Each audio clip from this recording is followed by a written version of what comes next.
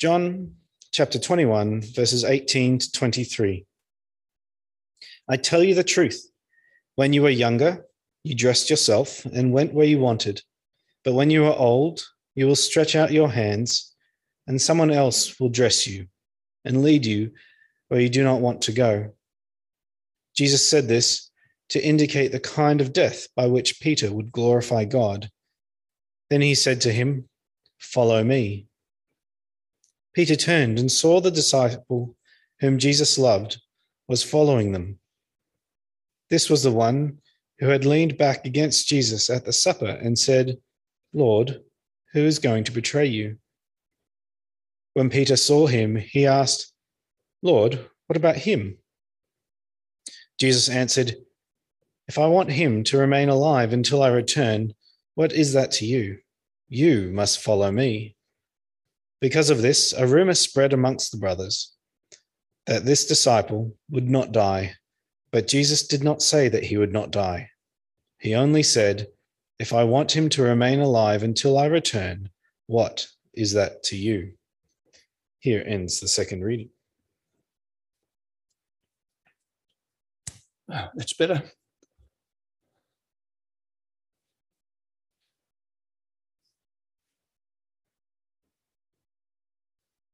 Hand up if you're under 14. Put your hand down, Bill. Right. Sorry, but if you're under 14, you're going to have to sit through another boring sermon. So sorry about that. But I might sneak a question in somewhere along the way. So just be a little bit awake if you can stay awake. Thank you.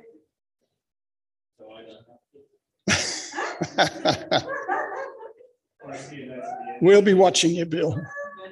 Don't nod off. We've been going through the Gospel of John for some time now. Today's the second last sermon from John. Fittingly, Carl will preach the last sermon in this series next Sunday on the last 2 verses of the book. I'm glad he's doing that, not me, 2 verses. Don't know. There's a danger when looking at a small section of a book of the Bible that you can get a diminished message from it. It's necessary to look at a short passage in the context of the continuing story in order to better understand it, to get a fuller picture. Let's just pray for a moment before we do that. Father, I pray that the words of my mouth and the meditation of our hearts will be acceptable in your sight. Amen. You may be wondering about the title of the sermon. It's not the title that was put down in the bulletin a while ago. The title is Not Only Me, Mate.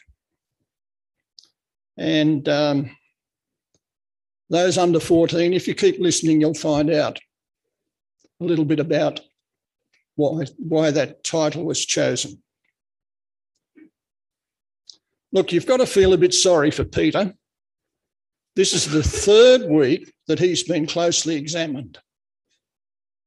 He had a CAM scan 2 weeks ago. He had a Keith scan last week. And today he's going to have a Phil scan. Poor Peter.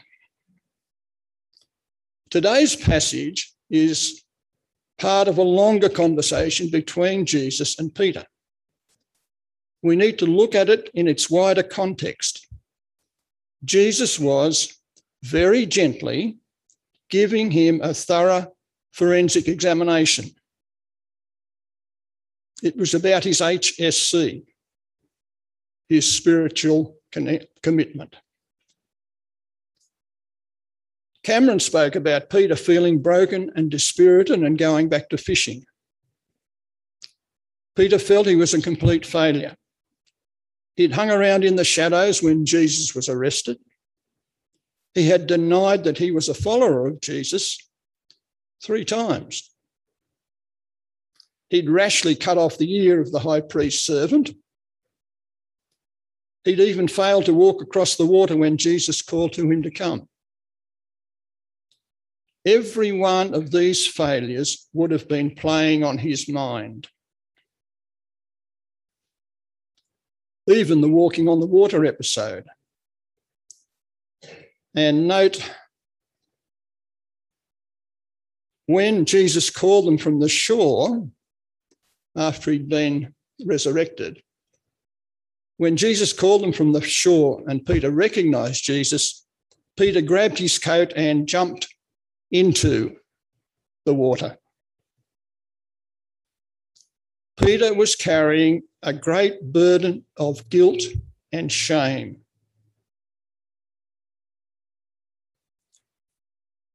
So putting today's passage into context, Jesus had risen from the dead and appeared to many of them. He walked through a locked door, did many other miraculous signs, spoke to Thomas, and had breakfast with the disciples by the Sea of Galilee. And after breakfast, he began a conversation with Peter. Jesus asked Peter if he truly loved him. Peter answered, "You know that I love you." Jesus asked the same question again, and Peter answered again, "You know that I love you." When Jesus persisted and asked the third time, "Do you love me?"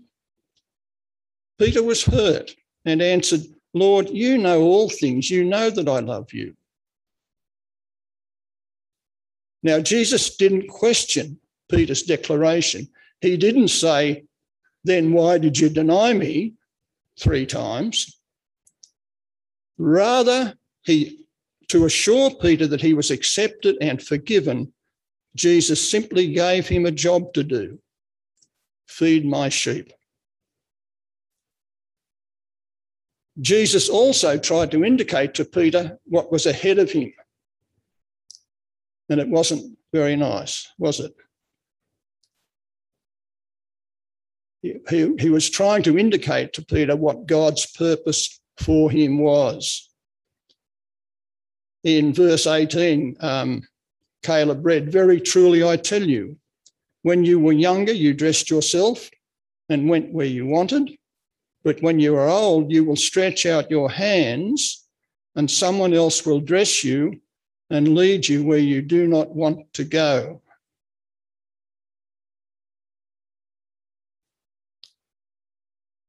I wonder, maybe some of the under 14s can guess what that meant. Got any ideas? When you're old, you will stretch out your hands. Yeah? That he was going to die like Jesus died. That's right. That was going to happen to Peter. But interestingly, when he was crucified, we understand that he was upside down because he didn't want to be like Jesus in his death. Jesus told Peter this to indicate the kind of death by which Peter would glorify God. Jesus did not see Peter as a failure. As Keith pointed out to us last week, Jesus was taking Peter from outcast to leader. Peter was destined to glorify God. Now,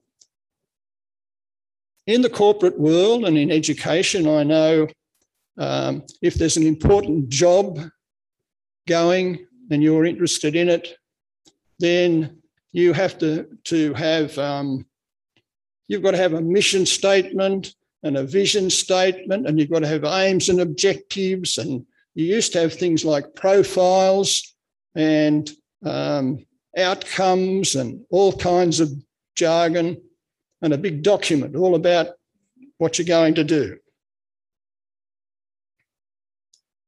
To help Peter take on the task that Jesus had for him, Jesus gave him a document like that. And in the document it said, "Follow me." That was it. Now, Peter, having carefully read through all his instructions, looked across at John and said to Jesus, "Lord, what about him?"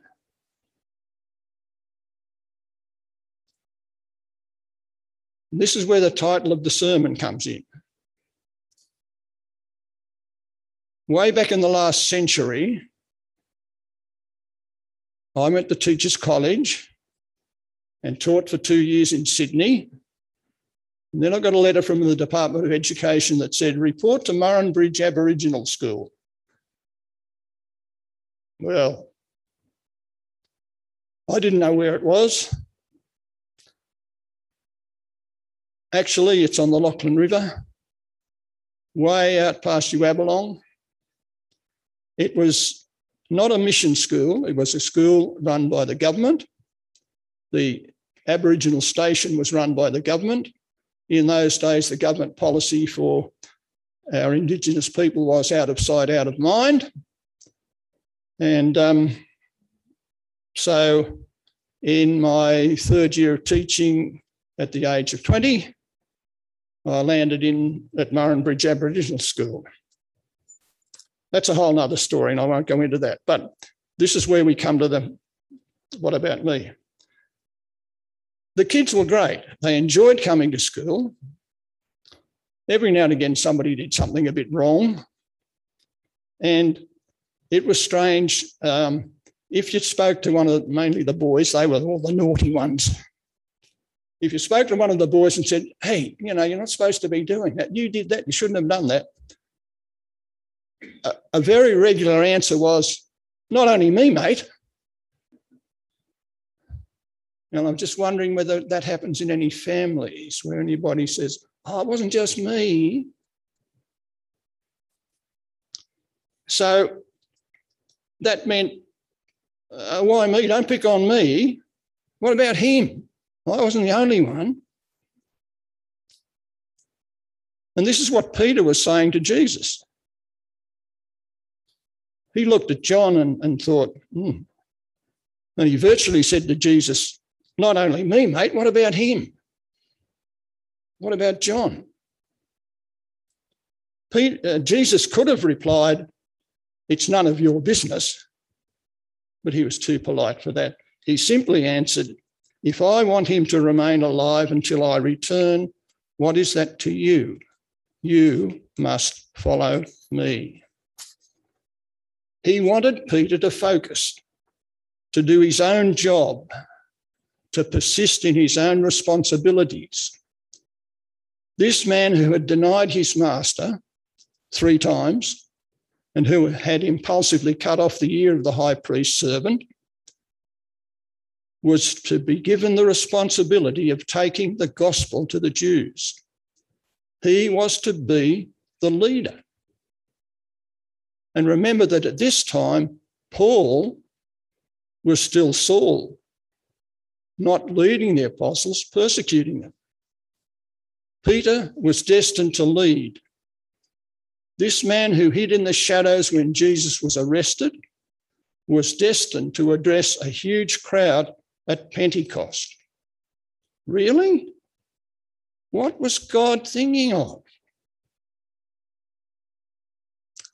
And by the way, there's another incident in the Bible of someone saying, "Not only me, mate." Anybody under 14 got a memory of who that might have been? Somebody who said, "Wasn't me, wasn't only me." Eve and Adam. They both said that, didn't they? Not only me. Yeah. So Jesus wanted Peter to focus on God's purpose for him. And Peter wasn't the only disciple to cause Jesus to despair. There were some others who really didn't have a clue about their purpose, about what it meant to follow Jesus. In Mark, we read Jesus talking to the disciples and saying, we're going up to Jerusalem, and the Son of Man will be delivered over to the chief priests and the teachers of the law. They will condemn him to death and will hand him over to the Gentiles, who will mock him and spit on him, flog him and kill him. 3 days later, he will rise. Now, that's pretty bad news to get, isn't it? What was the response? James and John came to him and said, Teacher, we want you to do for us whatever we ask. What do you want me to do for you? He asked. And they replied, let one of us sit at your right and the other at your left in your glory. So they had no idea of what was going on. Their focus was on themselves. Jesus needed them to focus, just as he needed Peter to focus. He needed them to grasp what their task was. He needed them to read their mission statement. And his reply to them was, whoever wants to be first must be slave of all, for even the Son of Man did not come to be served, but to serve and to give his life as a ransom for many. They didn't have a Bible to refer to get understanding and guidance, but they had been with the Son of God every day. Yet, just like Peter, they still didn't know what following him really meant. So how does all this apply to our lives in 2021? If you've put your trust in Jesus, in God, then he has a mission statement for you. And when I say you, I'm also looking in a mirror at myself and pointing to myself and saying, you. Our mission statement is also, follow me. And God has given us the scriptures to tell us how to do it. For example, Psalm 119, your word is a lamp for my feet, a light on my path. Same psalm, I have hidden your word in my heart that I might not sin against you. This is how we can follow. You and I, we need to read our Bibles.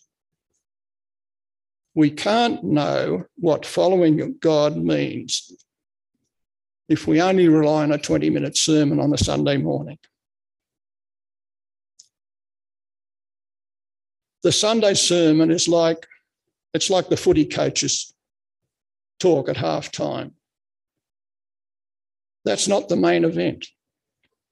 The main event is our life in the world, day by day. We need the word of God, day by day. And there are lots of resources around to help us undertake a daily quiet time. Some other helpful verses to help us follow God. Psalm 105, look to the Lord and his strength, seek his face always. In Matthew 6, but seek first his kingdom and his righteousness. 2 Peter, for this very reason, make every effort to add to your faith goodness, and to goodness knowledge, and to knowledge self-control, and to self-control perseverance, and to perseverance godliness, and to godliness mutual affection, and to mutual affection love. For if you possess these qualities in increasing measure, they will keep you from being ineffective and unproductive in your knowledge of our Lord Jesus Christ. And from James, submit yourselves to God. Resist the devil and he will flee from you.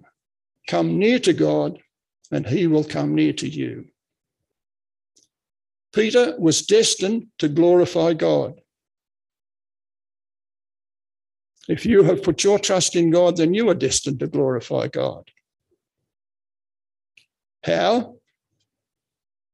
What did Jesus say to Peter? Follow me. Now, when it says follow, if we're going to follow someone, that means they're going to go ahead of us. Jesus means that he has gone ahead of us and he knows the road we travel. In Hebrews we read, "For we do not have a high priest who is unable to sympathise with our weaknesses, but we have one who has been tempted in every way just as we are, yet was without sin." Let us then approach God's throne of grace with confidence, so that we may receive mercy and find grace to help us in our time of need. Jesus knew Peter's path. He knows your path, and your path is your path. You don't have to be a missionary to glorify God. You don't have to be a preacher. You don't have to be a Bible study leader. Your path might be to pray for others, or to give to others, or to listen to others, to help others, to care for others. In the words of a Christian writer, John Stackhouse, he said, "The Christian life is a long obedience in the same direction." A long obedience in the same direction.